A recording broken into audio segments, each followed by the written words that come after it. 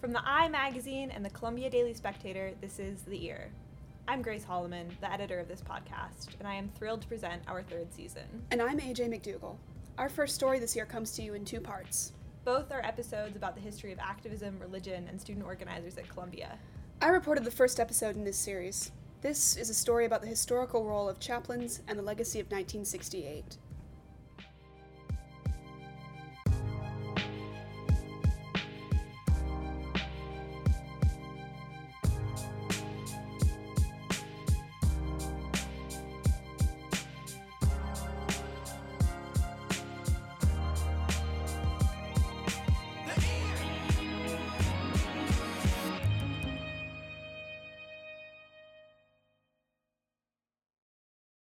Act 1. Cut from the same cloth. Here's how it happens. I've been researching one of Columbia University's chaplains, John D. Cannon, for a few weeks now. Every time I'm in the rare book and manuscript library, rifling through his archival papers, grave robber style, it feels like I'm back in 1968, at the height of the chaplain's influence. The pages of his letters are covered in his spidery script, some of it barely legible. Many of his typewritten letters are as thin as rice paper, still with slivers of the trees they came from embedded in the pulp. Not only does Cannon lead the liturgy every Sunday, but also the loose coalition of half a dozen other religious leaders on campus. In these letters, Cannon and his team support the students unconditionally, at a time when the administration's finger is hovering over the NYPD's number on speed dial. Right now I'm on the phone speaking to Shauna Anderson, one of the founders of the Student Homophile League, the country's first LGBT college group. We've been talking about Cannon for about 20 minutes or so, how he stuck his neck out for the SHL, how popular he was on campus, how radical he was. But it's been 50 years, so when I say... to your memory, was the rest of Earl Hall like that? Like, I know you had people like Reverend William Starr and Rabbi Goldman. Do you remember anything about them? You know what? I'm going to have to step back, because you know who I'm talking about? I'm talking about Bill Starr, not Reverend Cannon. And the entire focus of the investigation turned on a dime. It becomes stranger when I reach out to sources who I believe knew Cannon well based on my research. An email from Mark Rudd, another leader of SDS and coordinator of the protests in '68. I knew Reverend Cannon only a little bit. Most of our contacts with Earl Hall were through Reverend Bill Starr, who was extremely helpful on many levels. I had the impression that Reverend Cannon was sympathetic but staying in the background. Here's more from Shauna Anderson. I don't know if there was like a hierarchy and he was the head of the chaplains on campus, or whether he was part of the administration, or I just don't remember having very much interaction with him at all, or him being an influencer or factor. Look, the average Columbia student today would have no clue who either Cannon or Starr was. But Cannon at least has boxes of letters, notes, sermons hidden in the archives, not to mention a WikiCU page. Yet, every person I spoke to about the chaplain's office in the 1960s agreed that Bill Starr had been more radical, on the student side in a more visible way, more directly against the administration than John Cannon had. Now, to be clear, I'm not discounting Cannon's own importance. He wouldn't be in the archives if he weren't important, after all. So what makes a legacy for one holy man and not another? Why do we have records of Cannon's work, but not this William Starr's? And why did Cannon leave in 1969, apparently fed up, when Starr stayed for 30 more years?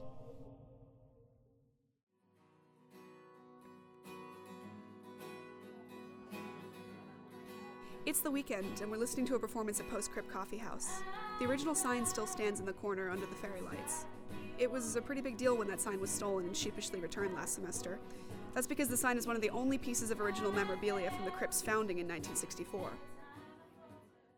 The crypt was a dusty, unused storage space until Cannon, then an assistant chaplain who had been at Columbia for less than a year, turned it into this cafe and hangout spot for students, where they could chill without getting a dose of Christianity with their cider, as Bill Starr himself said.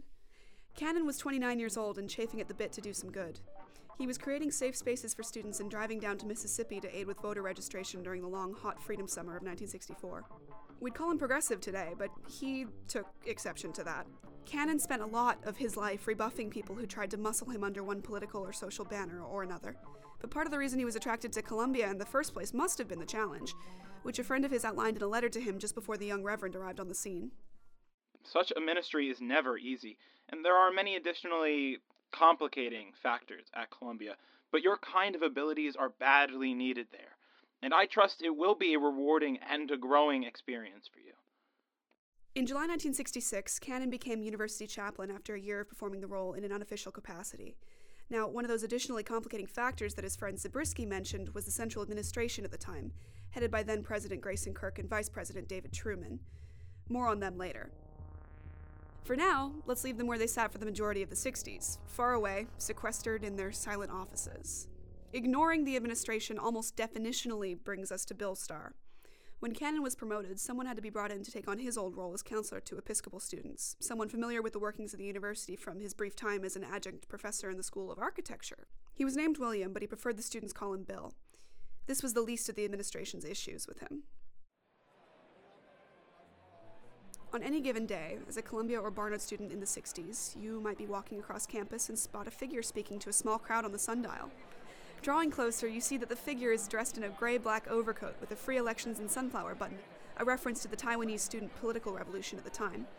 Maybe he resembles a cross between your high school art teacher and Vladimir Lenin. He might be saying something like this. Revolt is an act of refusal to be satisfied with the inhumanity and brutality of those who stand over you. It is a refusal to conform to the expectations and demands of the church or nation. It is a refusal to allow others to define the limits of your actions. But it's not your high school art teacher. It's Columbia's Episcopal chaplain. Here's the difference between him and Cannon. Cannon is crypt and Starr is sundial.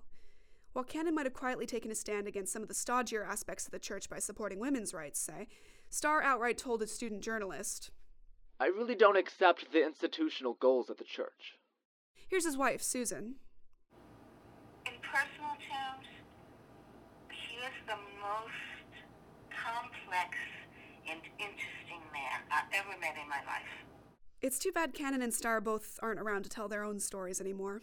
Cannon died back in 2015, Starr more recently in 2017, but there's no shortage of people with things to say about Starr. He liked a good fight. He really did. He liked a good struggle. He wasn't non-struggle. He wasn't a pacifist at all. Not at all. His daughter, Elsa Starr. And he was not singing Kumbaya. He wasn't that kind of priest either. Shauna Anderson, again. He never struck me as crazy, but he was a risk taker. He would be willing to do things that he believed were right, even in the face of, police or administrative sanction or, getting fired. Reverend Starr was a union organizer before and after the turbulent period of protest in 1968. He marched in Selma, not the one you're thinking of, but in one after that. He helped found the Rape Crisis Center at Barnard. Whether or not Cannon felt the same fire and fight that Starr evidently did, we'll probably never know. We do know, however, that they shared an enemy, the administration. But their starkly different methods for opposing social injustice represent a larger divide on campus, tension over whether to work with the administration to reform it or to fight directly against it. The biggest difference between the two men was in their proximity to the administration.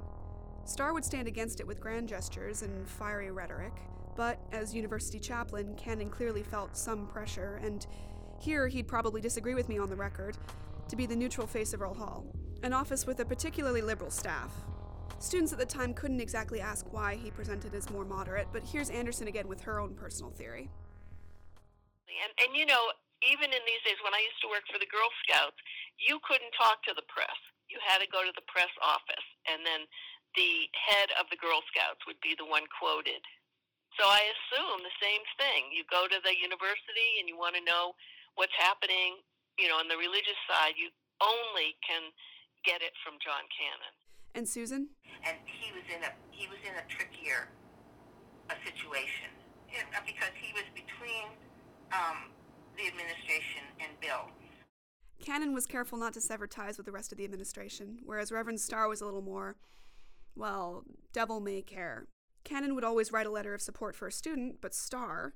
He came to my draft board when I applied for conscientious objective status, which is very sweet.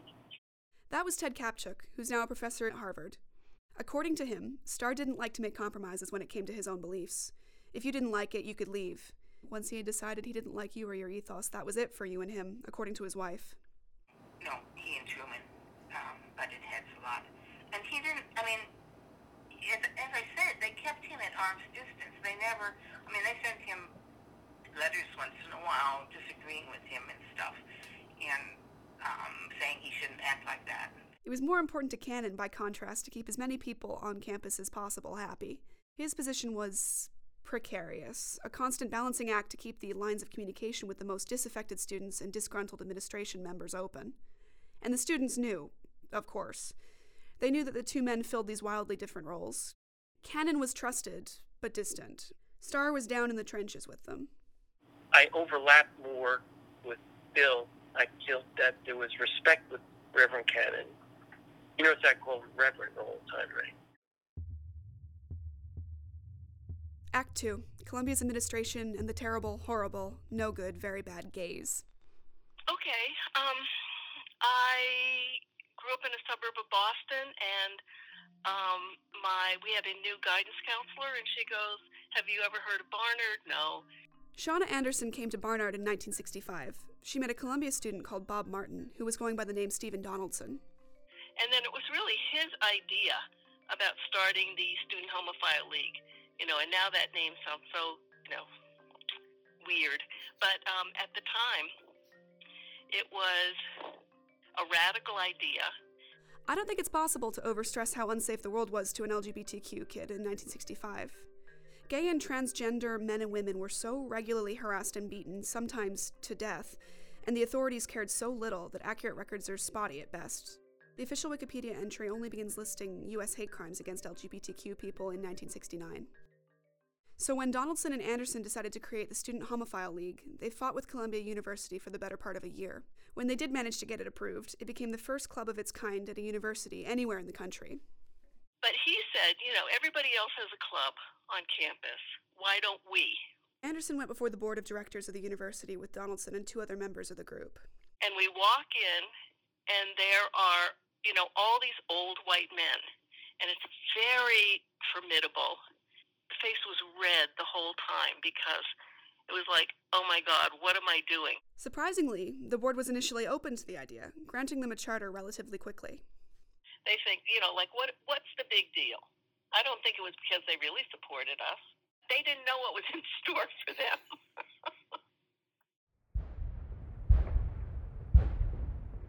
And then the phone calls started. The letters came pouring in through the windows. Lawrence Chamberlain, the dean of Columbia College, told Donaldson that the university received more mail over the SHL than any other issue during his 20-odd-year tenure.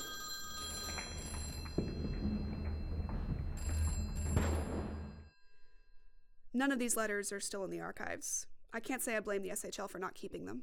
The Columbia administration, a little spooked, promptly took the charter away. Meanwhile, Reverends Cannon and Starr were regularly speaking with the administration on how they had the obligation to be fair and open-minded to the SHL. Cannon gave the group his office to use as an informal meeting spot until the charter could be re-granted. He and his wife were getting some pretty nasty letters and phone calls. Donaldson wrote that he dealt with this quietly, gracefully. Cannon wasn't up and yelling in the face of the administration the way that Starr was able to, but it was Cannon's one form of resistance, the only kind the virtue of his position afforded him. The SHL eventually came up with the idea to use the names of sympathetic student leaders around campus on a pro forma members list. Then, the administration had no choice but to re-grant the charter. When Vice President Truman spoke to a spec reporter in May 1967, right after the charter was granted, he said the group was, quote-unquote, unnecessary. Truman, according to that journalist, quote, declined to comment on the possibility of Columbia's becoming a mecca for homosexual college applicants, unquote. Cannon's relationship with the SHL wasn't a perfect mentor-mentee, guardian angel one, though. After the charter was finally granted by the administration in '67, the New York Times covered it. A headline blasted, "Columbia Charters Homosexual Group." Other publications followed suit, using the Times' lines. This was a novel thing to be gawked at, after all. But then, on May 4th, 1967, spec journalist Charles Scoro published an article entitled, "Homophile League Criticized for Seeking Excess Publicity." In the article, Cannon was the one doing the criticizing. He was quoted saying that college homosexual tendencies may have partially stemmed from some desire to break some societal taboo. There was some animosity between Cannon and the SHL in the ensuing months. A year passes with no more papers to speak of, and on May 16, 1968, the SHL adopts a resolution. A resolution concerning John Dyson Cannon, chaplain of the university. It's pretty long, but basically details Cannon's history of support for the group, including the time, energy, and abuse he endured in the name of supporting them. Therefore be it resolved that John Dyson Cannon be elected the first honorary member of this organization, signed by the Presentation Committee. So, it wasn't a perfect relationship, but I think the resolution speaks for itself. Cannon was there when it counted. He put his own neck on the chopping block for us, and in no little measure because of his action, he was forced to leave Columbia in 1969. Our last chaplain. After the SHL became public, he was deluged with hate mail. He and his wife were harassed with threatening phone calls. There was trouble from within the Episcopal Church. All of this he bore with cheerful grace. He was our lightning rod. Cannon himself denied to the end of his days that this had any part in his resignation and departure in 1969, but it's impossible to look at the records and fully believe that. He'd hate that I'm assuming this. After all, he didn't keep any of the angry letters either, but I have to believe that the lack of administrative support for the SHL must have played some part in Cannon's ultimate resignation. Maybe the appearance of buying into that system had just become too much for him, and donating his personal papers to the archives was a way of setting the record straight. He wasn't with them. Not with their response to the SHL, and certainly not with the onslaught that was to come. April 1968. Act 3. Harlem is burning. On April 4th, 1968, Martin Luther King Jr. was murdered, and someone lit the night's first fire in Harlem.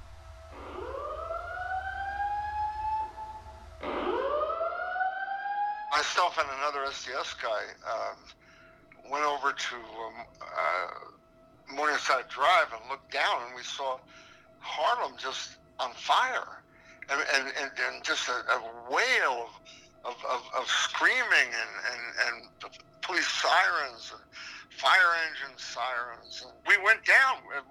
We ran down the hill into the riot, and I eventually we got separated, and people would run up to me and say, "Get out of here! It's not safe for you," meaning for a white kid to be running around Harlem. But I ran around for hours just watching. I couldn't believe my eyes. I'd never seen such thing.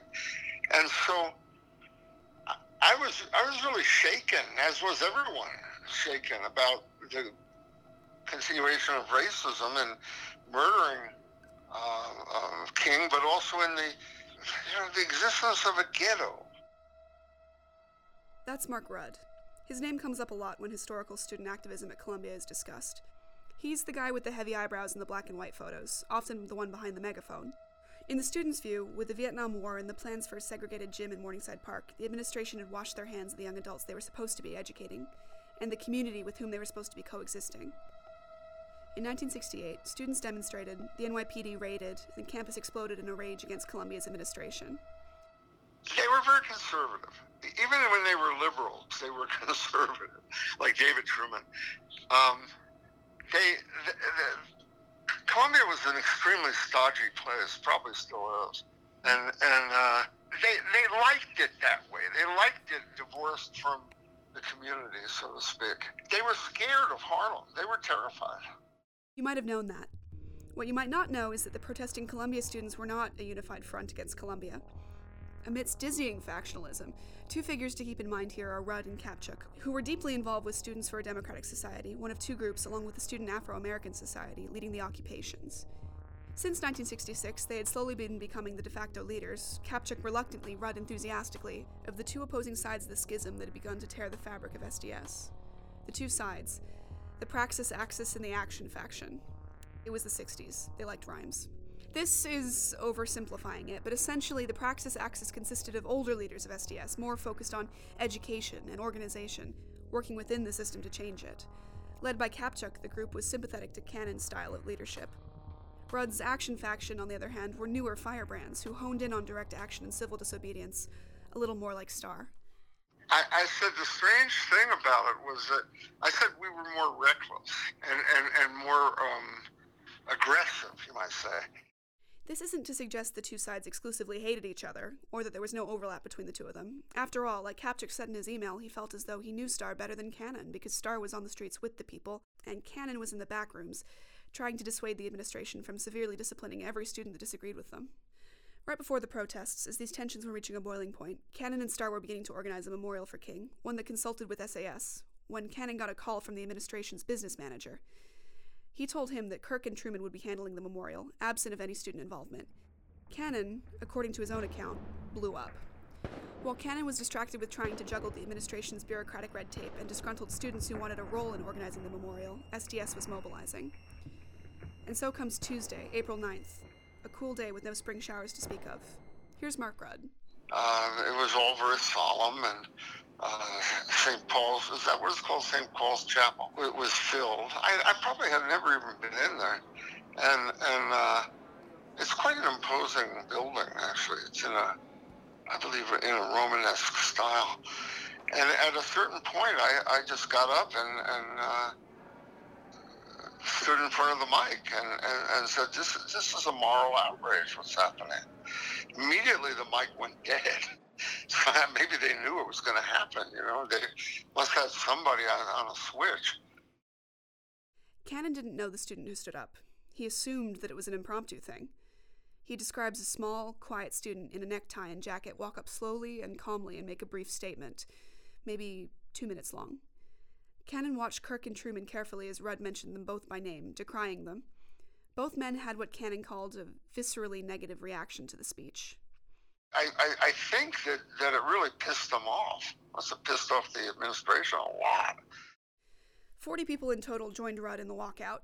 Rabbi A. Bruce Goldman, himself one of the more progressive members of Earl Hall, rose to the microphone and asked people not to leave. But Cannon took him by the arm and quietly had him sit down. If there's any gesture, for me, that captures the man who fielded the Student Homophile League's hate mail grimly and who kept pamphlets listing New York's state abortion clinics in his office, it's this one.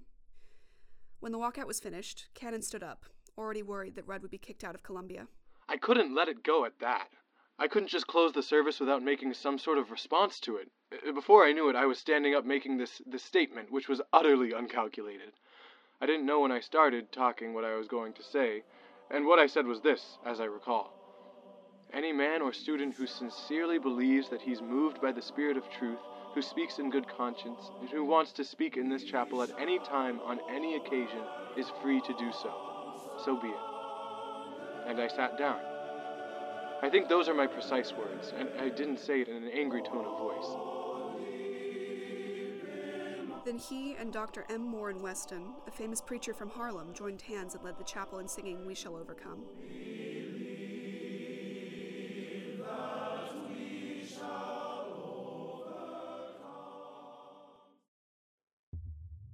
John, I cannot let this drop here. Dave, if you don't let it drop, you're going to have a hell of a fight on your hands. Cannon turned to Kirk, who was apoplectic with rage. And I don't know whether I said anything further, because at that point Dr. Kirk threw one of his rages, which I had seen and witnessed before. It was what I would call a rage, a tantrum, it seemed to me. He screamed, "So long as I am president of this university, no one will do this kind of thing with impunity." With that, he and Truman walked out. To Spectator the next day, Truman said, I'm sure that the chaplain spoke out of conviction at the time. I wouldn't have spoken the same way. I wonder whether he might, on reflection, alter his remarks in some way. The reporter had the foresight to contact Cannon for the same article, who replied acidly, quote, that he had no intention of altering his remarks, unquote. Though he was invited, Cannon didn't join SDS's subsequent peaceful demonstration in Low Library. I have to believe that Bill Starr did. Cannon promised himself that he would resign if Rudd ended up facing disciplinary action. Over the next few days, Cannon kept up his job as the link between the administration and the students, pleading with Alexander Platt, the dean of students, to establish regulations so that no one who walked out would face arbitrary dismissals. But persuading President Grayson Kirk was impossible. A few weeks later, on April 23rd, the sit-in at Hamilton Hall began.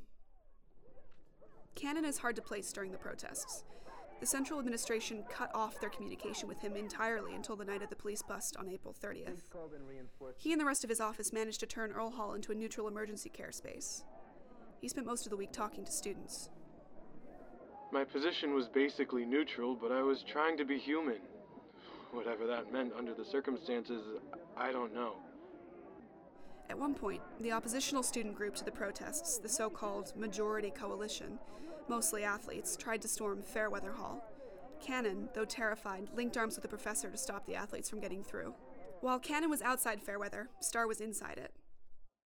The one moment where we can pin Starr down is the night of Sunday, April 29th. Protesters had been occupying Fairweather since that Thursday, and morale was flagging. Here's Richard Egan, who was in the building with his girlfriend at the time, Andrea Boroff. The strike was kind of crumbling to some degree. As I recall, I'm sure people would have a much different recollection of how that all went than I do.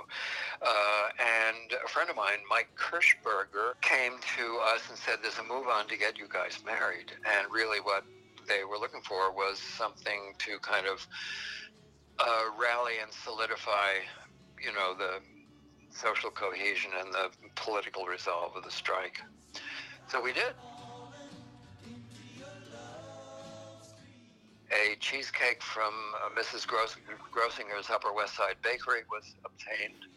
We went up to the little faculty conference room with the dour portraits of, Columbia University deans, professors, and other esteemed personages were hanging on the wall, this kind of old school oil paintings. Someone provided me with a Nehru jacket, with the collarless white jacket that was in style in those years, a set of love beads, and a black power button. Someone handed Andrea a small veil and white turtleneck. Somebody else ran out, intending to fetch Reverend Starr. Bill came in the window with everything else, and we emerged onto the balcony to meet, or maybe Bill came up to give us marital counseling. I don't remember. Everyone downstairs, or many of them, had lit candles, and the lights were darkened. Someone put a Jefferson Airplane album on the sound system, and I can be as glib as I want to be about trying to describe this to you. But I can't. No matter how much time has gone by, and no matter what my life is like now, when I really think of that event from step to step, it's incredibly moving to me in retrospect. I, Andrea, take thee, Richard. I, Andrea, take And it was thee, then. Richard. And he made some various remarks and asked us appropriate questions. And said, I now pronounce you children of the new age. It was fascinating. It was a great, great and exciting time. Richard and Andrea actually did get married officially at the end of May. They asked Bill Starr to officiate again.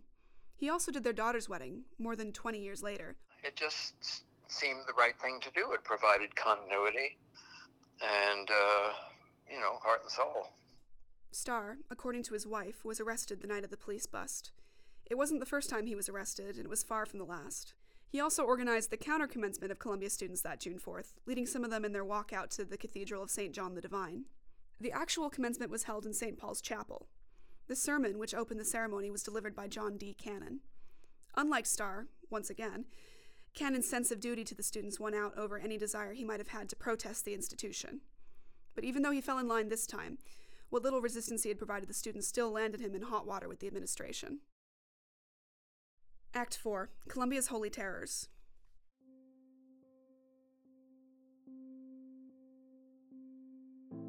History's messy, and rarely are we going to get a fully satisfying story. Cannon resigned from his position at the university in 1969. There was no noble last stand from him. There was no dramatic sacking scene in Kirk's office. Cannon's departure didn't tie in perfectly to the fact that his social justice action, however understated and behind the scenes, was still too much for the administration. He had just decided it was time for him to move on. People do that. So Cannon left, recommending the abolition of the university chaplain position as he went. He had done his best, but he was done with the ringer that the job had put him through, and probably didn't want anyone else to suffer it either. In Cannon's own words, May 1968. We have been ridiculed by members of the administration, central administration, and college administration for what they construe to be the support which we have given to SDS and other radical groups. Very strongly ridiculed for this, and repeatedly ridiculed for it. I think it's wrong to call it support. I think that we simply feel that we are doing our duty as persons who are responsible for administering this building and these human beings, and attempting to relate to these kids, many of whom are alienated and confused, and all of whom are grappling with very serious and very pressing moral and ethical problems. Publicly, in a manner typical of him, Cannon wrote a letter to the editor of Spectator a day later disputing this explanation, trying to keep the peace until the very end. But Starr stayed. Since 1965, he had been confronting the administration far more directly. There was certainly tension to spare. Yet he stayed at Columbia. He stayed and stayed and stayed in various counseling and adjunct professorship capacities until finally he retired in 2002. If the administration disliked some of Cannon's activities, they hated Starr and everything he stood for. In case you're not yet convinced, here's his wife again. They didn't like him. They really didn't like him. I mean, the 1968 strike was a huge thing, and it was just one of those boiling points. And he was very, very, very active in it. And they tried to get rid of him then. They tried to push him out of the apartment, but he was just very candid. They couldn't, make a huge public thing about. He would have played that up. Starr himself had no lost love for Columbia either. It was a love-hate relationship, okay? He had an adversarial relationship with the university, and even with the way higher education is. It didn't bother him in the least to criticize elite institutions. He didn't hold them up in awe, if I'm making any sense to you. The extent to which the administration favored Cannon over Starr is even present in the archives. The reason I've been able to speak to so many details of Cannon's life is because it's all there. There's nearly no trace of Starr online or in Columbia's written or oral history. He didn't give any of his papers to Columbia when he retired. Susan cites this partially as due to her husband's disorganization and privacy. But also, Grace and I reached out to Kimberly Springer, the curator for oral history at Columbia, in the hopes that Starr might have recorded an interview before he left the university. She told us that the Oral History Project doesn't have Starr's interview in the collections, not in the stacks, not in the off-site copies. What's funny about this is that Starr did actually give an interview. Springer has a record of this, but it would seem that the background files indicate that Starr never returned his edited transcript to the university. He didn't care for that. He really didn't care. He wouldn't. The last thing in the world he would have done is to get a box and give it to Columbia or something like that. He would never do that. And he just wasn't interested in doing that. He didn't care what the university thought about him. Well, he got hurt by them, but he wasn't about to help them. If we had a transcript of his time at Columbia during 1968, I wouldn't have to speculate about the exact nature of his involvement versus Cannon's with the establishment of the SHL, whether he knew about SDS's walkout and why he stayed at Columbia for so long. Or, that's a lie. That last one has at least a partial answer. Susan, again. He loved being with students. He just loved it. He loved his job. He was there for 37 years. He was paid by the diocese, and he was a thorn in their side. And, he was paid very, very little. Starr loved his work despite, or perhaps because of, the conflicts it inspired. It doesn't seem fair that Cannon receives the lion's share of the credit for the progressivism in Earl Hall during this period. Though he certainly was a key player on paper, and behind the scenes, it's Starr that the people I speak to remember. Starr didn't have to set the record straight by donating his personal papers to the archives because he knew his legacy was secure in the minds of the people he touched, whereas Cannon's was mired in what looked like his role's complicit association with the bad guys of '68, the Central Administration. But because of the way people remember them, I really don't have to speculate when it comes to Starr's character, unlike Cannon's. Here's Shauna Anderson, SHL founding member. He did not, it wasn't like, he just wasn't a traditional religious guy. He was a really good man. He was just one of those people who was willing to stand up for, the principles that Christ espoused, not the traditional church espoused. Here's Ted Kapchuk, member of SDS. He's a sweet man, a very kind man. And here's his daughter, Elsa Starr, on what her father taught her. That's what your job is to do as a person, is to be open and to be generous and to, these are the people that are, important. There's a letter that a Barnard student called Cindy Reed wrote in June 1968 to Earl Hall. It was in one of the archive boxes I looked through. I like to think that both Cannon and Starr got a chance to read it.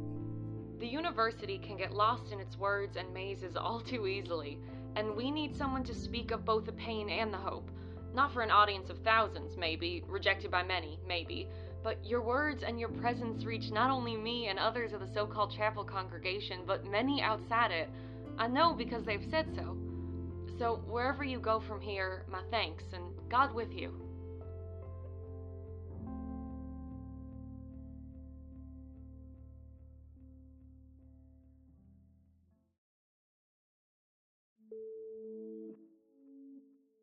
A.G. McDougall reported this episode, which was edited by archival superhero Kara Schechtman and produced by audio whiz Amy Rupert. Juliet Emerson Colvin, Jordan Marr, Jared Rush, Sal Volpe, Francisco Alvadrez, Adam Glusker, Gus O'Connor, Will Cagle, Una McKinnon-Hoban, and Xander Brown voice acted in this episode. All sound effects were provided via freesound.org, and a very special thank you to Candle Gravity, who provided music for the episode via freemusicarchive.org. Thank you for listening to The Ear. Come back in 2 weeks for the second part of our series on Bill Starr. You can find The Ear on iTunes, SoundCloud, Overcast, and Stitcher. And for regular long-form reporting, read The Eye, published weekly online at theimag.com.